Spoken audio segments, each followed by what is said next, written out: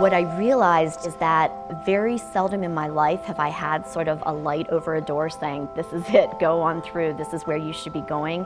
I feel more like a pinball, I guess, more where you sort of get pushed along different paths by knowing what you don't want. From Middlebury College, this is It's Not What You Think, a show about the way we navigate life unfolding. I'm Erin Davis. It's Not What You Think is a storytelling series.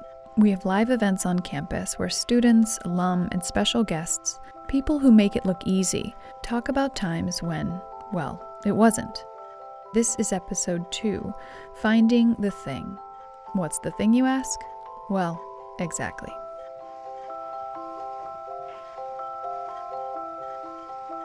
We hear all the time that having a mentor is critical to professional success and growth. Mentors are the people who see you and encourage us to take risks that'll get us to the next level. But what if you don't have access to a mentor or even a role model, really? You know you want to be something, but you just don't know what that something is. Our story today comes from Professor Jessica Teets. Nowadays, she's a tenured professor in the political science department at Middlebury. But when it came to laying the groundwork for her professional life, a lot of times she was on her own. Like when her college advisor discouraged her from applying to graduate school. He said, you're just wasting your money. Why would you apply there? Most of our students go on to another state school or stay here. And I said, I'm going to try. I don't really have anything to lose except the application fee. Spoiler, she gets in. Professor Teets has been an overachiever from the start, but didn't always know which achievement she was really gunning for. She told her story in front of a live audience on Middlebury's campus. It starts in high school. I grew up in a really small rural town on the border between West Virginia and Maryland. Really small town, like 2,000 people. And most people didn't go on to college. Most people still are on their family farms. And I actually had 4 credit, a shop class, and we did the Vo Ag class, so we had a greenhouse, and those are the types of classes I took. And I remember my junior year in high school, I had this really great French teacher, and he took a group of us on a trip to France for about a month. And I just realized it was the first time I had ever gotten a passport or been on a plane or left the country, and it was this really revolutionary experience where I just realized there's so much out there that I just know nothing about, and how do you gain that kind of knowledge? And I thought, well, college might be the place. My parents wanted me to go to college, but they didn't really know how to apply or how to tell me what I would get out of it. And so I had to figure out SATs and a financial aid and all of that sort of stuff. But I ended up going to University of Maryland, which was a huge change. So I grew up in this really, really small rural town, and then I went right outside of Washington, D.C. to this school that at the time had about 34,000 students. I think now it's at like 55,000. It's huge. And so there was definitely culture shock and getting used to that. In fact, I remember that when I first got there, I thought the campus was just the interior part, because I thought if there was a road going around it, that had to be the end of it, right? Like, how would you have a road through your campus? So I had a lot to learn. When it was time to register for classes, Jessica made sure to sign up for French. But the magic, the sparkle, the inspiration of that high school trip to France, it didn't make the leap into the college classroom. I had this horrible professor who, she liked to sit at the back of the room and mock us when we gave presentations. She would mock our accents or our pronunciation. So it was really stressful to take a class with her. Madame Pascal, you'll never forget the name of like your worst professors. Hopefully your best professors you remember too. And so basically I decided that I was going to sit out the next class in the series and wait for the next professor to pick it up. And I really wanted to take Arabic because I thought, what a cool system of writing, and I wanted to learn that. But that was full, so I picked Chinese. I was supposed to take French the following semester and study abroad in Nice, which is really nice. And instead, I fell in love with Chinese. I loved the logic of the system. I loved the characters and then the spoken part, left brain, right brain, all together in one language. And all in all, I was hooked. She still had her passport from that first trip to France and soon found herself on a study abroad flight to Beijing. It was 1995. On the plane there, though, I realized I'd only taken a semester of Chinese, and I started panicking because I'm like, well, when I get off the plane and they ask me something, all I can say are the days of the week. I could count to 20, tell them my favorite color, and tell them I'm American, and that's pretty much it. And so I started to panic because I was like, wow, I hope they have a sign or something for me. And they did. The driver spoke no English, but he had a sign with my name on it, so we just kind of did some sign language, figured it out, and went to the dorm. But it was really a change in living standards. So for example, we did have a room in which we could shower that had been set up for us, but we only had hot water from 8 p.m. to 9 p.m. See, I still remember that after all those years, because you needed to get in line way before 8 if you wanted to actually get hot water. And so we would all queue up down the hallway to get in the shower for our 1 hour of hot water. And also the fact that heat was rationed as well, so all energy was rationed. So I would wear all of my clothes all of the time. But China is not a democracy now, and it definitely wasn't a democracy then.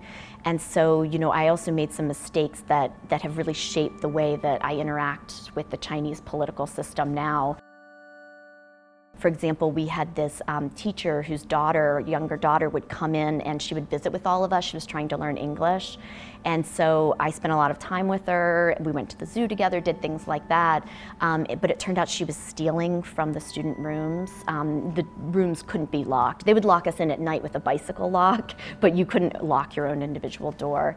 And so she was going in and stealing. And the way that I found this out is I came back from the bathroom and found her in my room going through my cash that I had converted.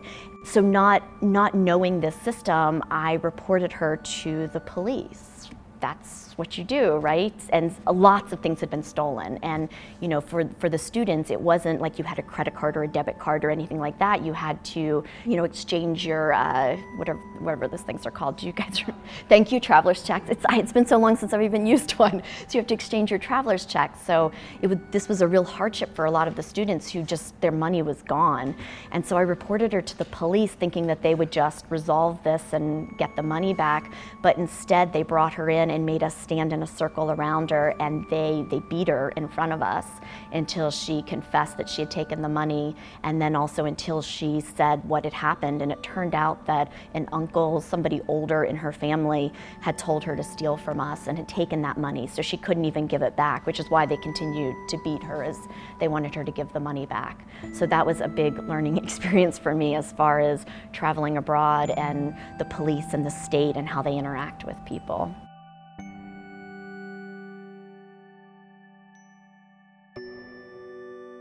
I've been going to China and studying Chinese ever since. After the University of Maryland, Jessica did make it to the University of Chicago despite the discouragement from her college advisor. She got her master's in international relations. A little more savvy now in the ways of navigating the world, Jessica knew she wanted to go to law school and would need a little experience to get into a good one. She moved back to D.C. for a job working at the Department of Justice. What I found was that I hated the law. It would have been a really bad decision for me to have gone straight into a law program.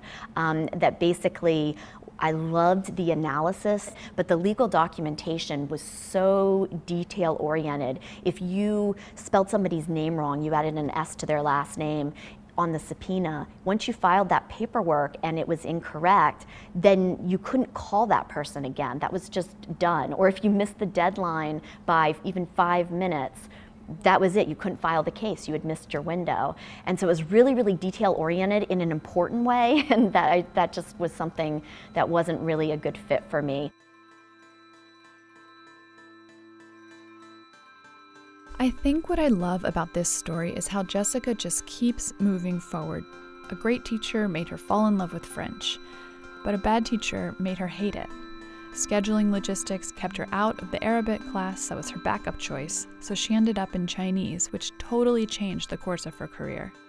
She'd made it from a small town to a prestigious college and earned a coveted degree, and finally ended up with her eyes toward law school, only to find out that the reality of the work felt like a tedious nightmare. No offense to the lawyers out there. It just wasn't a good fit. So she stopped to take stock. She turned to her network, chatted up her friends, and found a job that finally seemed right. Consulting, corporate strategy. It had everything she loved from the law: research, analysis, collaboration, without all the details. And I loved it. I really loved it. She was living in D.C. It was 2001. As I kept getting promoted, I had more and more meetings, more and more administrative work, and I was doing less and less research for clients, which is what I really loved about it. And so, this happens in a lot of companies. When you get promoted onto an administrative path. And I would say that I was 80% satisfied, 20% dissatisfied, and so I might have stayed for a while, but then that was when 9/11 happened, and where our company was located was right across the Potomac River from the Pentagon, and so we could see it on fire, we could see it burning. It was one of those experiences where we were, once we sort of figured out the confusion of what was going on and that we should evacuate the building, because at first they thought they were car bombs and they wanted us to stay in the building.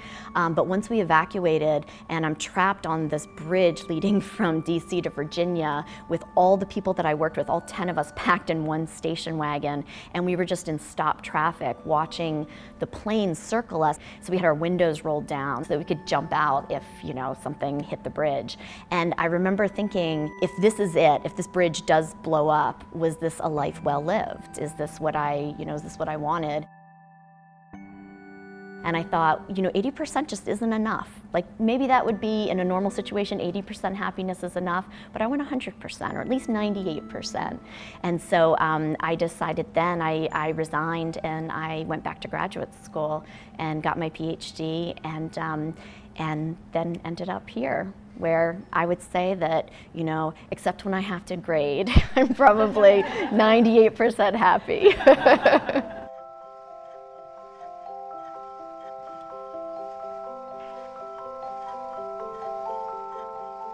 I always tell my students who are seniors and who are graduating is that don't worry so much about finding the thing. There are so many things out there that you would be amazing at and that you would be happy doing, that really you just need to try one at a time.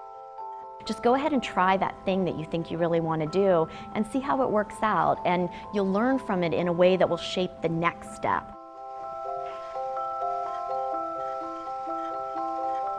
Jessica Teets is an associate professor in the political science department at Middlebury College and an associate editor at the Journal of Chinese Political Science. If you missed our first episode with Middlebury alum Brandon Hawkins, make sure to go back and listen. He's really great. I keep thinking about some of the things he said, in particular this one line about adjusting to rural life. Okay, I'm here.